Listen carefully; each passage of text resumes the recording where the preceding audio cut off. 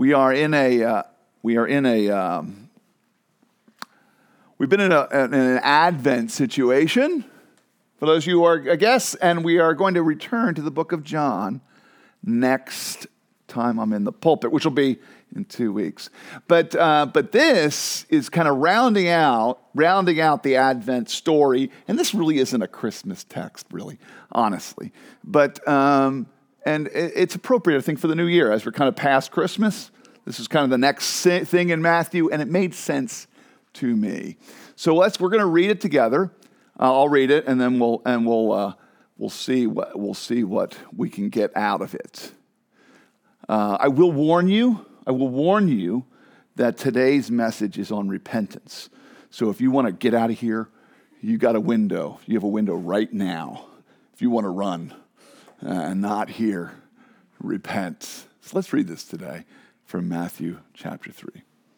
In those days, John the Baptist came preaching in the wilderness of Judea. Repent, for the kingdom of heaven is at hand. For this is the man that was spoken of by the prophet Isaiah when he said, the voice of one crying in the wilderness, prepare the way of the Lord, make his path straight. Now, John wore a garment of camel's hair and a leather belt around his waist, and his food was locusts and wild honey. Then Jerusalem and all Judea and all the region around about the Jordan were going out to him, and they were baptized by him in the river Jordan, confessing their sins. But when he saw many of the Pharisees and Sadducees coming to his baptism, he said to them, you brood of vipers, who warned you to flee the wrath to come? Bear fruit in keeping with repentance. Do not presume to say to yourselves, we have Abraham as our father. For I tell you, God is able from these stones to raise up children for Abraham. Even now the axe is laid to the root of the trees. Every tree, therefore, that does not bear good fruit is cut down and thrown into the fire. One time I preached on this, and I had a chainsaw. And as I was reading this, I started the chainsaw during worship. I know. It's kind of, I just be thankful I didn't do that today. All right. I don't think this Commonwealth Club would have appreciated it. I baptize you with water for repentance, but he who is coming after me is greater than I am.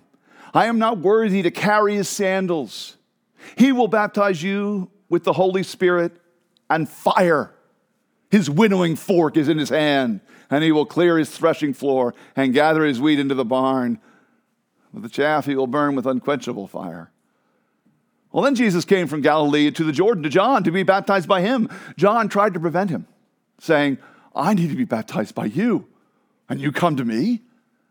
But Jesus answered him, let this happen now, because it is appropriate for us to fulfill all righteousness. Then he consented. And when Jesus was baptized, immediately he went up from the water. And behold, the heavens were opened to him, and he saw the Spirit of God descending like a dove and coming to rest on him. And behold, a voice from heaven said, this is my beloved Son. I am very pleased with him. This is the word of the Lord. Thanks be to God. Let me ask and invite the Holy Spirit to come into you and to me right now. Father, this text and these ideas and these words, they really, I don't know what point or purpose they will have unless they are accompanied by your fire, by you, Holy Spirit, in me and in everyone here. They don't need the words of a man. I don't need them. We need the words of our Father, of our God. And so speak to us, lisp to us, speak baby talk, whatever it is we need to hear and understand. In Jesus' name, amen. All right, so last night I was at a wedding. And there was a woman I was telling these guys about her. She's really a fascinating person. She's a friend of the groom. And apparently he put her there. He seated her across from me, knowing full well that she was kind of crazy and I was crazy and we would get along. And she was right. And he was right. And she works for Capitol Records and produces. It's an amazing story. And she offered to give Tal and I tours at Capitol Records down in L.A. That sounds like fun. And she's a fun person to talk to. She was excited. She had heard about me and about the church. And she said, I was thinking about coming to church tomorrow. What are you preaching about? And she was literally in the middle of eating. And I said, oh, you're going to love it, repentance. And she stopped and she went, and she literally stopped mid-bite and oh, and like looked down. Who wants to talk or hear or think about repentance? Can you picture? I mean, I should have a sandwich board, right? I should be out there, repent for the. Wait, can you picture it?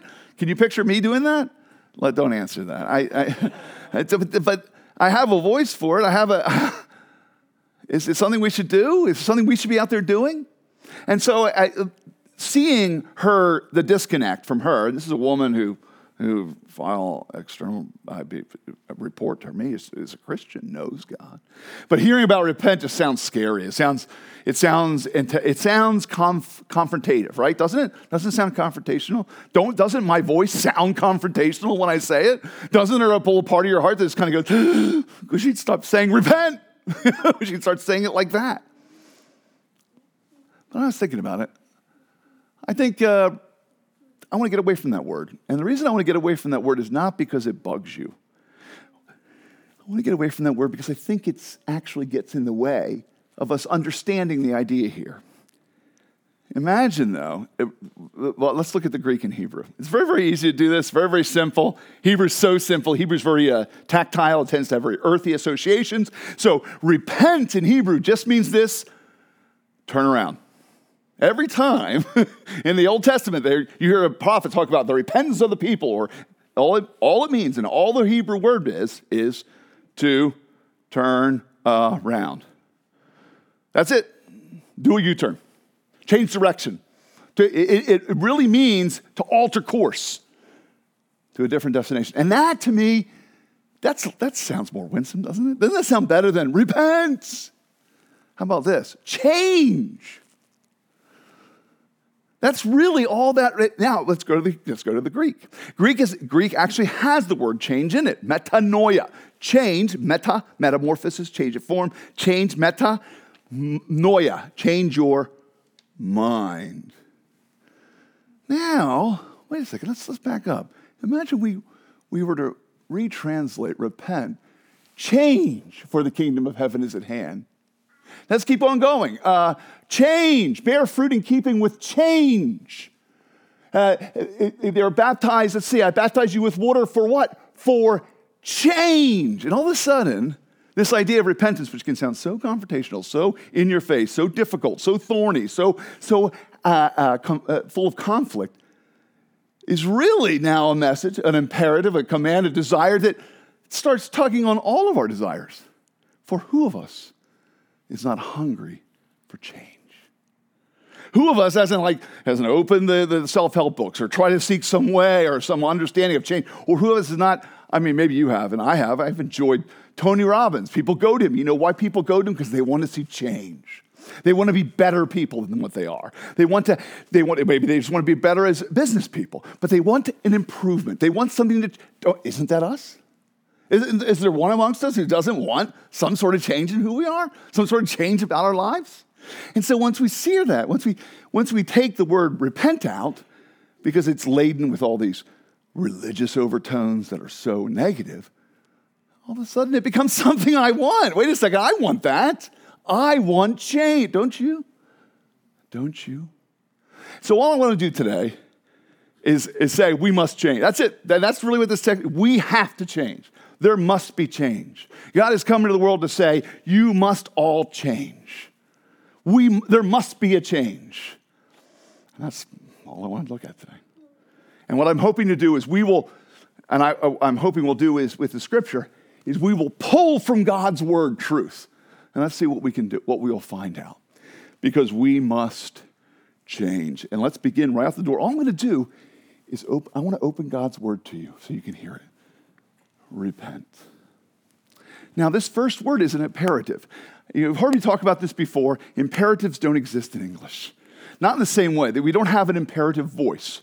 We don't have a way of taking a verb, and when you see it, the only verb that might work that way is the verb stop, maybe. But we can misunderstand stop as a noun too. It can be a noun, so it doesn't really.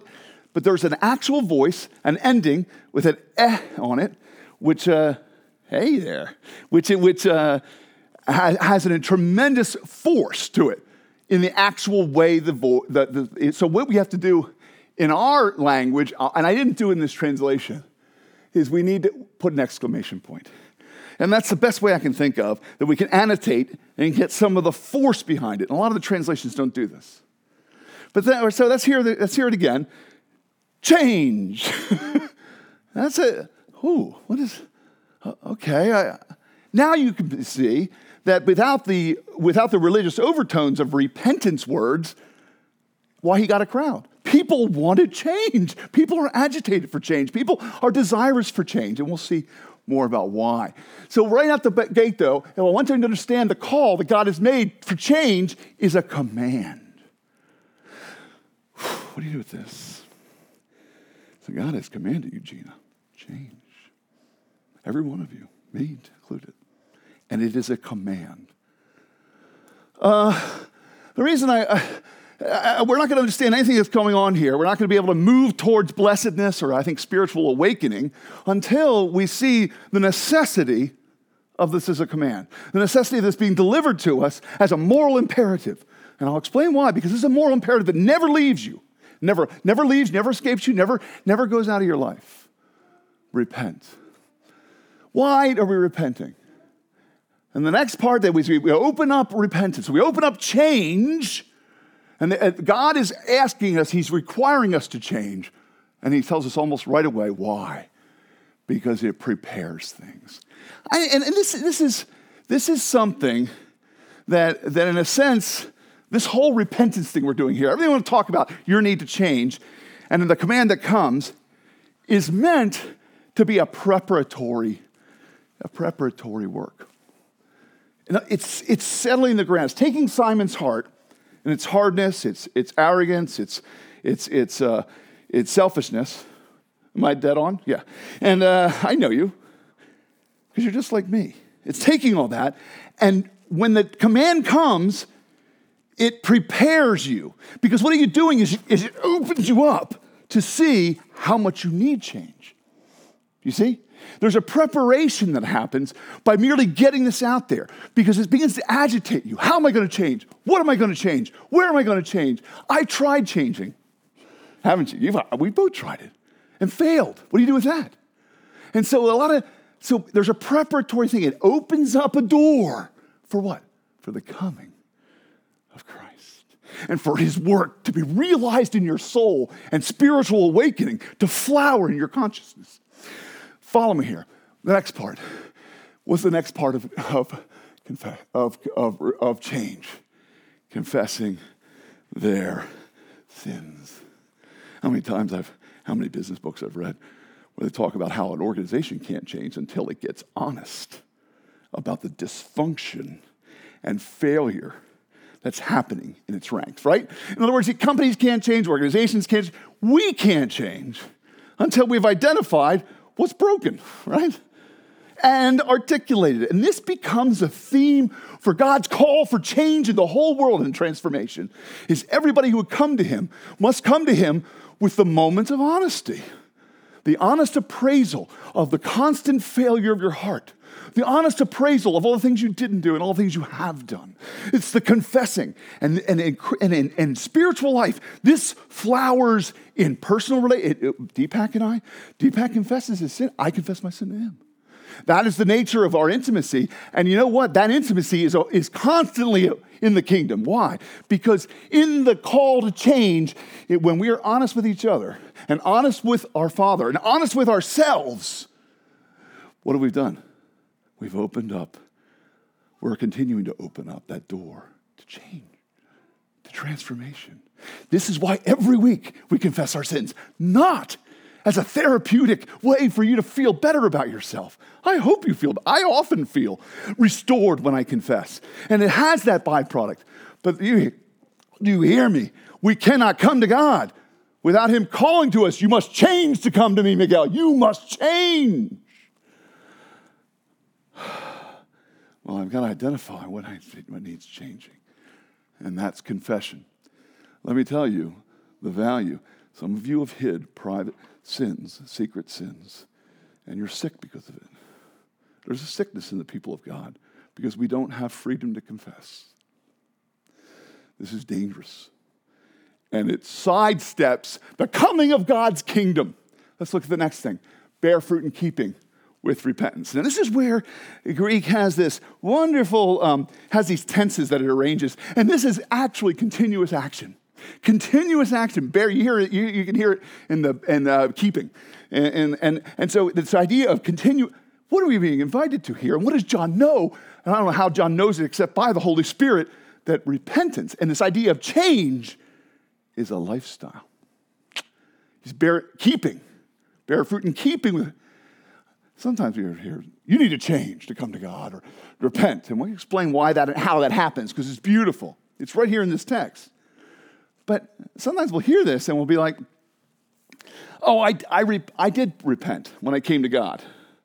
Or I did repent of that sin. I changed. And what we fail to hear, and Tertullian is one of the famous ancient church father who coined this, and I love it. I want to get a tattoo after condemning about my son. Not on my hand, though. Right across my chest. I'm sorry, honey. I know you don't approve. And I wanted to say, born to repent. That sound kind of cool? No, all right, no approval. But I picture it in Gothic biker script, born to repent.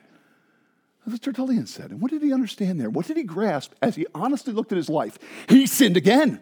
You confessed your pride, then you were proud again. You confessed your anger, then you were angry again. Every one of us has experienced the reality of sin returning like a roaring fire into our heart. No sooner have we confessed it and run for it than we're back in it. We're back in the food trough. We're back in the slop. We're back in the problem. Why? Well, what are we to do with that? Hear what change looks like in the kingdom. Trust what the scriptures tell you about change in the kingdom. What is change? It's a process. Keep fruit and bear fruit in keeping with repentance. What do we learn next? As I was kind of opening the scriptures with this, it began to work in my heart. I want spiritual awakening as much as you do, as earnestly as you do. I don't have it all the time. And so when I come to this, do not presume. Oh, I love this. Because what's being told me about it right now? Look at how strong his language is. He's talking to religious people who said they have Abraham as their father. And then he goes on to this amazing immediacy. Even now, the axe is laid at the trees.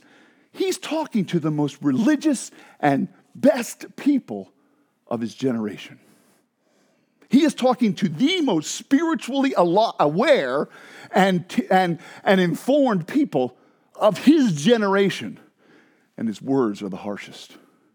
You know what's funny? The scriptures don't even talk to hookers like that. They don't talk to people like that. You know who the scriptures talk like that to? Religious people who think they don't need a savior. So what's going on here? Do not presume. What is this call to change that comes from God that we must change? Who does it go to? It goes to everyone. There are no exceptions. There can be no exceptions. And this is our treasure. Do you realize what a treasure this is? God is calling everyone to change, to repent. Why is this such a treasure to us? Because it means it applies to you as much as it does to the person you think is bad. How many of you, when I say people need to repent, have somebody in mind that you think should repent? Oh, come on. Every one of us has got, well, there's actually that guy, Steve, yeah. Gosh, I wish he was here. How many of you are sitting here thinking, man, I wish that so-and-so was here to hear a sermon about repentance because he really needs to? Has anybody done that yet in their head? Say that you've already done it. Yeah, of course we do that.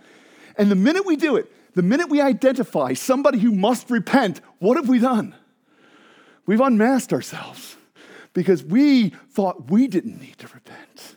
And we missed the opportunity for change, for transformation, for what we're so hungry for, because we're busy trying to figure out how other people could change or might change or should change. When all the while, this treasure is so beautiful. I was at Phil's recently, and Phil's has this sign in their right in the kitchen, and right behind the baristas, and the sign has a big all, A-L-L. And that's in big capital letters.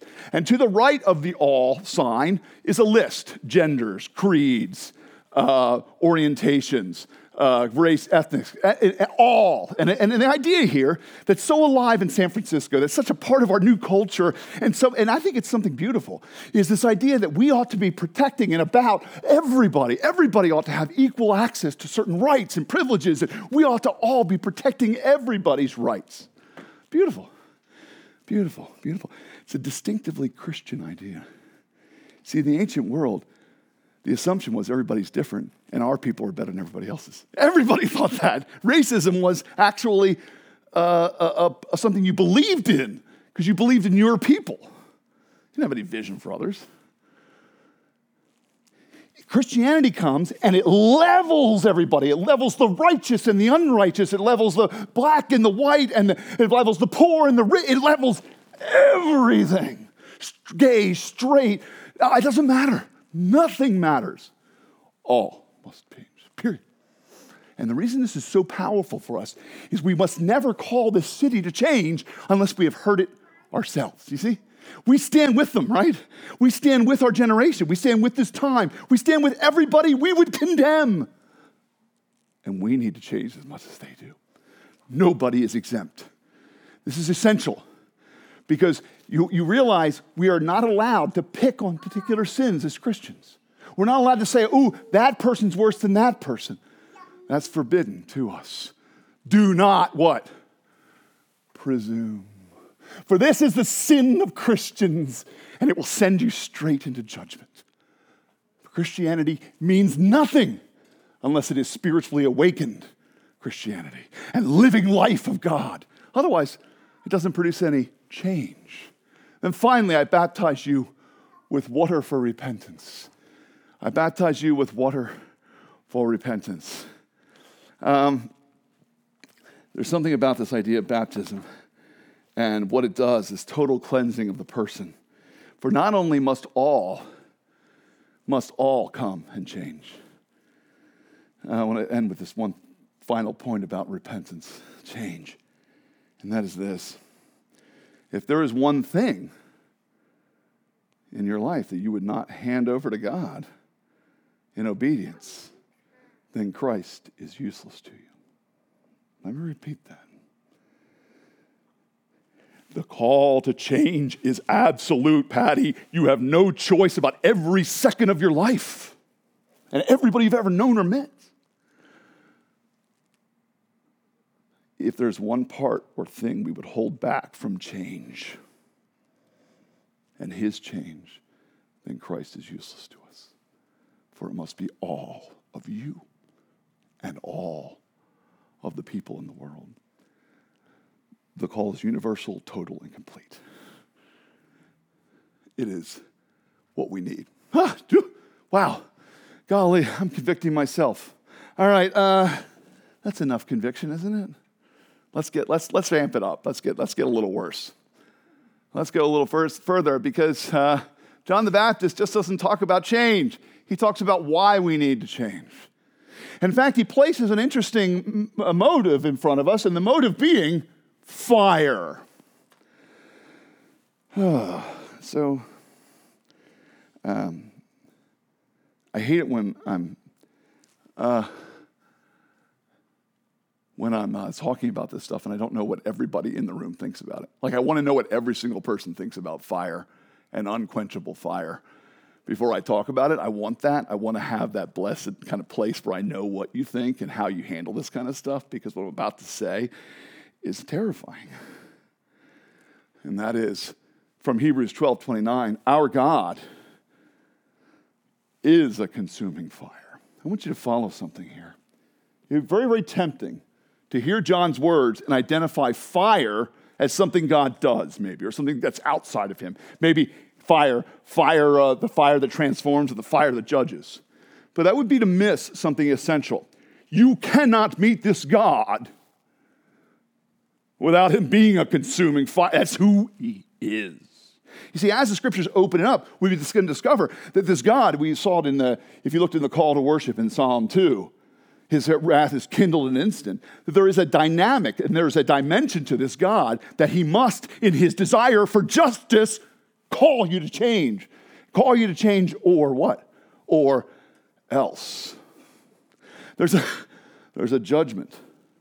Now, it's interesting. Look at you see that the trees are thrown into the fire, and then he will baptize you with the Holy Spirit and fire, and then he will burn those who are under judgment.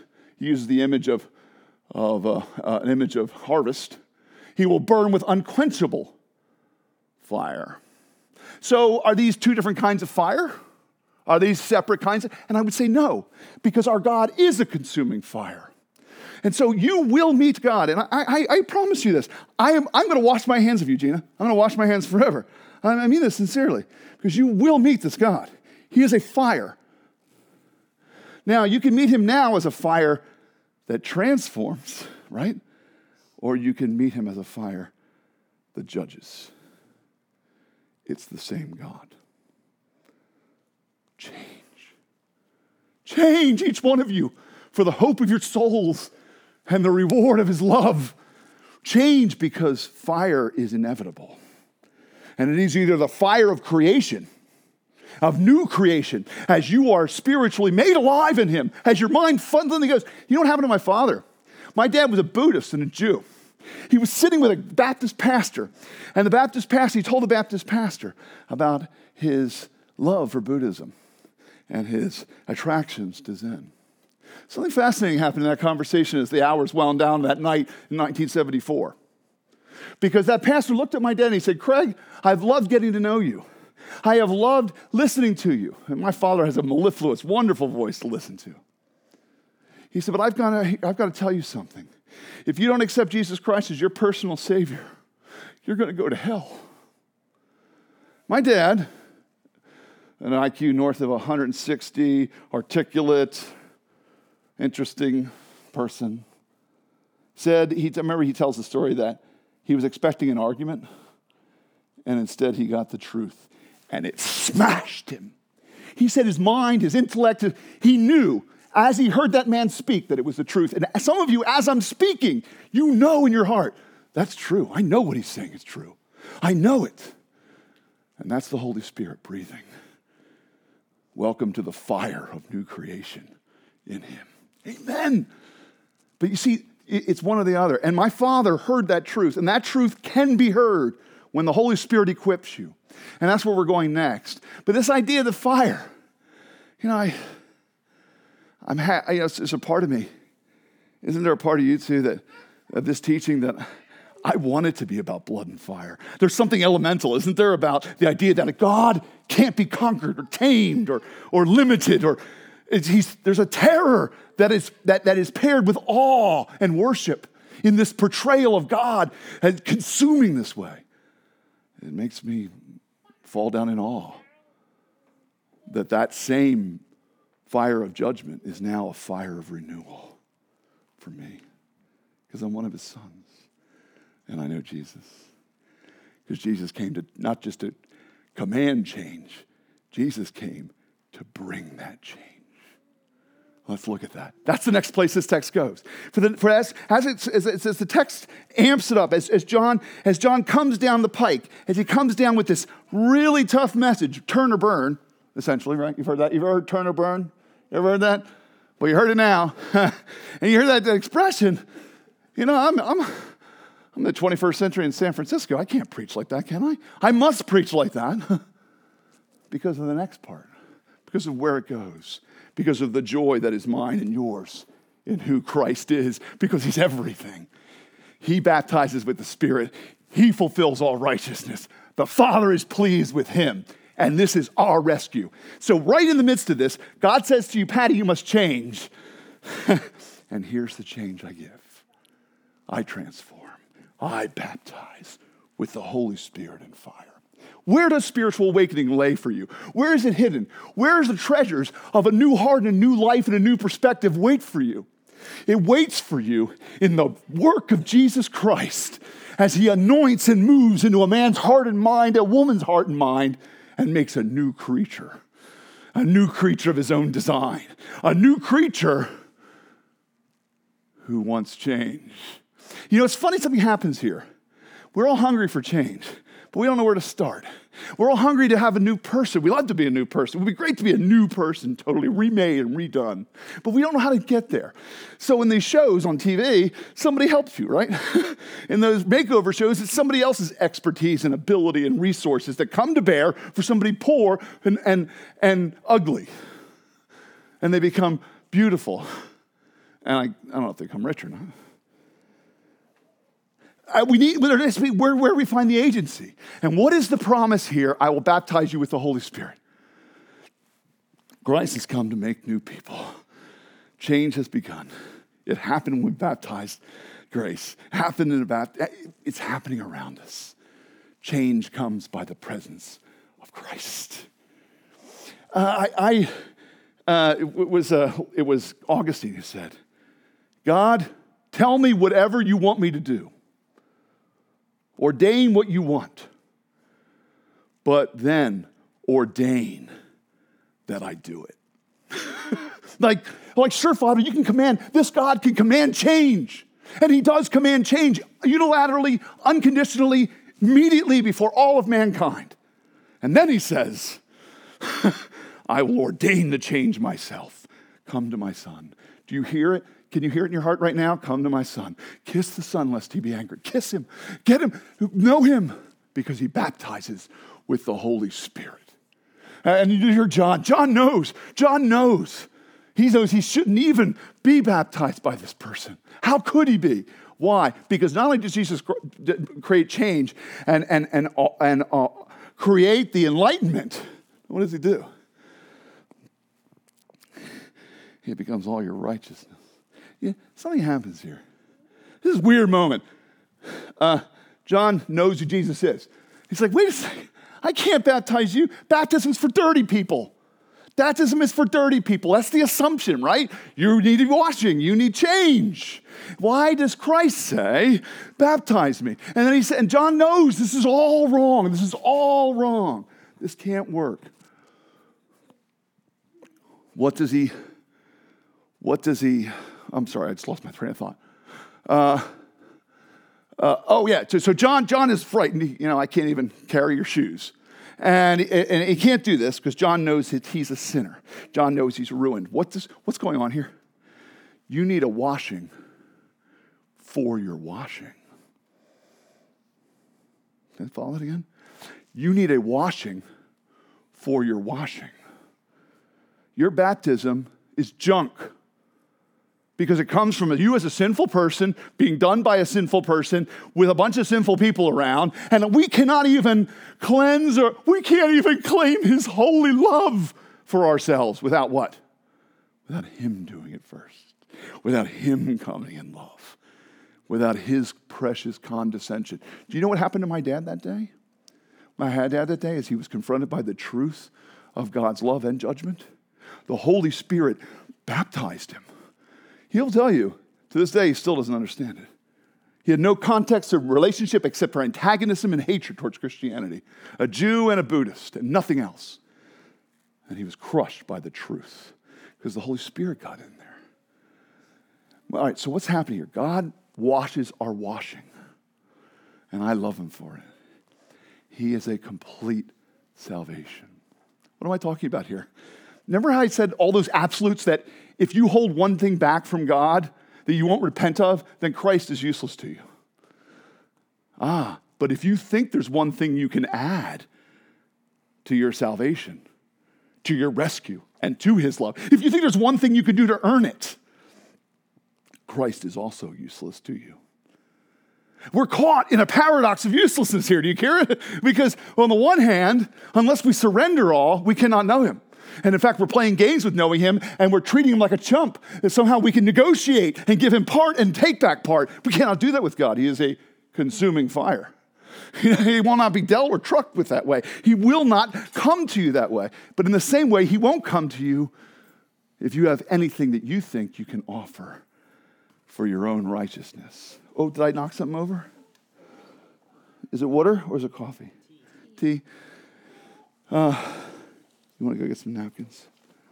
I'm a walking disaster area.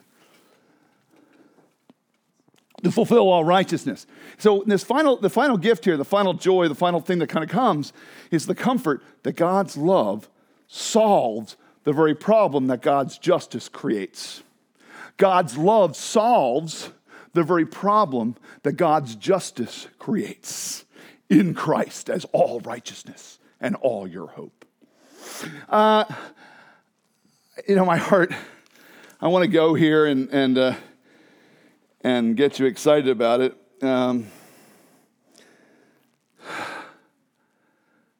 Let's end with this.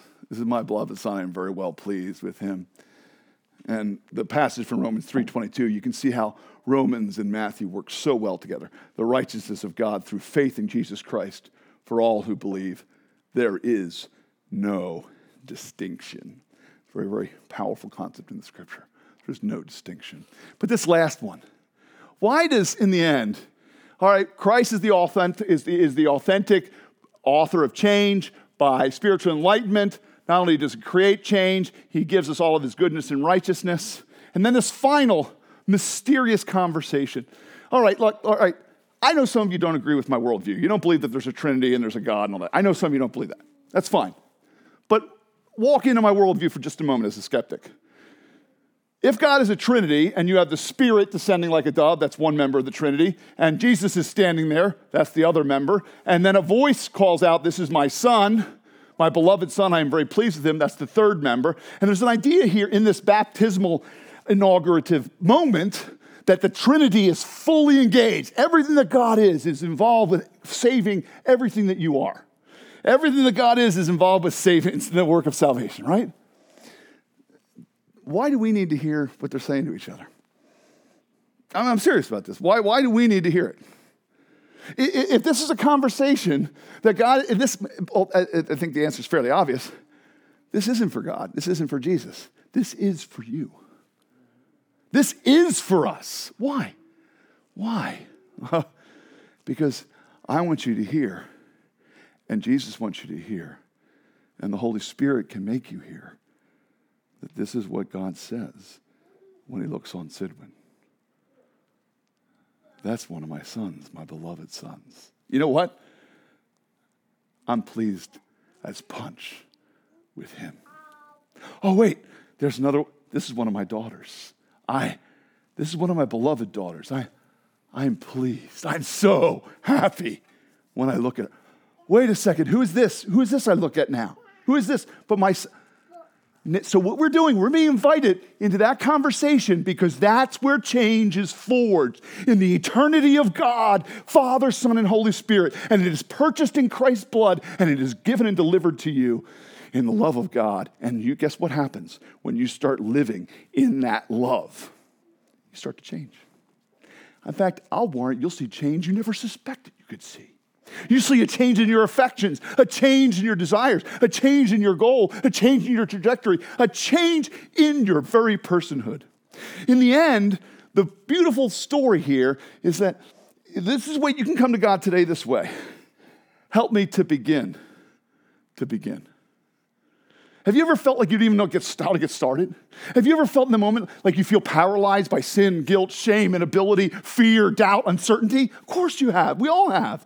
And we're all hungry, ravenous for change.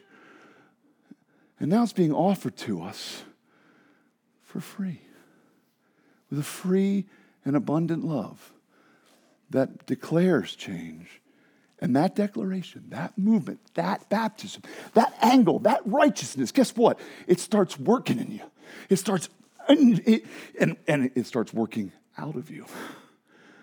And all of a sudden, you say an F-bomb, and you're like, I really don't like the way that sounds in my mouth. Or look, you all know I'm always repenting of my language. I have the mouth of a sailor. But I get convicted about it. I want change. Do you want change? Guess what? We have come to the God who commands it, creates it, enables it, ennobles it, and makes it happen amongst his people. Praise him. For this kind of work, and this radical work that's being described here, is the treasure for every one of you to have. So, I don't know if Paula would have been encouraged or not in her fear about hearing about repentance, right? But I hope that you're not afraid anymore. I hope that you're so hungry, you're so desirous, you're so eager, you're so wanting change and transformation that you'll cry out to this God for a baptism by the Holy Spirit that you could never control, that comes outside of your consciousness, mind, will, and heart and works in you. And it can happen today. Cry out to him today. Praise him today. Call on him today. Call on him for your friends. Call on him for one another. For this is his work. This is what he's doing. Repent. Amen, right? Change us, Lord Jesus. Amen. Let's pray. I love you, Father, and I thank you for your word. Oh, I feel like I'm the one who needs to change more than anybody else. So many things need to change in me. I want to see change. I'm hungry for it, Father. Jesus, come and do that work. I'm not the only one. My people want change. Our city wants change. Our generation, our country is so hungry to see some sort of change. Then, Father, let this be the beginning of change then. Let the Holy Spirit come and create a revival and a renewal and a washing and a work like we have not seen in a good long time. We ask that for ourselves. We ask it for our neighbors. We ask it for our city, our friends. We ask it for your glory. In Jesus' name, amen. Amen. On the night he was betrayed, our Lord Jesus Christ took bread and broke it, saying, "This is my body broken for you. Take and eat." In the same way, he also took a cup of wine, saying, "This is my blood shed for the forgiveness of sins. Take and drink." All right. You know the drill here. You add nothing to this table. This table's completely God. And this is God's winnowing work in the world. It really is. This is winnowing and harvesting work of love in the world right now in this table. Okay, so hear me now, because if you can hear it as clear as possible. Do not presume. It was in the text. Do not presume. What do I begin with? I am going to put up a fence here. Some people must not come to this table. And it's essential you not come to this table if you think you're a good person. I repeat, if you think you're a good person, you are unworthy of the blood and the fire. Remember what's part of change? Admitting you're a sinner, admitting you're messed up, admitting who you really are opens up God's love and grace. So you have to come to this table the same way. So good people are not permitted. Only sinners who have put their trust in the whole total righteousness of Jesus. Amen? That's what I want. And if that's you, then get to this table. If you're a visitor, get to this table, because that's your hope. That's your hope for change. It's his power and his baptism and his life and his glory and his purity. Amen. But if you're a good person, I'm sorry. I'm sure there's a church you can go to somewhere. But it's not this one. But finally, maybe you're a skeptic today. Maybe as you watch and you hear me claim these things, you're like, man, it's very obvious that this guy believes what he says, and it's very obvious to me that I don't. I respect that. If any of you are skeptics and think that my claims are not substantiated this day, then I would invite you to further discussion, because I believe that I can hold my own in these conversations about the legitimacy of theistic belief and its truth and its earnestness. Okay, sure, Chris, that's great. But if you're a skeptic today, I just ask that you'd watch us worship, and maybe you'll be provoked. Man, I wish I could know God like that. And maybe you're hearing Jesus for the first time today, and you don't even know what to do with it. You hear the call to come. Then just keep cherishing that work of God. All right, that's it. Let's stand. We do our Apostles' Creed, by which we enumerate and we list all of our actual claims. We believe these are historic space-time claims that actually happened. It's not a myth. What do you, Christian brother and sister, what do you believe? Because I believe in God the Father Almighty, maker of heaven and earth, and in Jesus Christ, his only Son, our Lord, who was conceived by the Holy Spirit, born of the Virgin Mary, suffered under Pontius Pilate, was crucified, died, and was buried. He descended into hell. On the third day, he rose again from the dead. He ascended into heaven and is seated at the right hand of God, the Father Almighty. From there he shall come to judge the living and the dead. I believe in the Holy Spirit, the Holy Catholic Church, the communion of saints, the forgiveness of sins, the resurrection of the body, and the life everlasting. Amen. Come.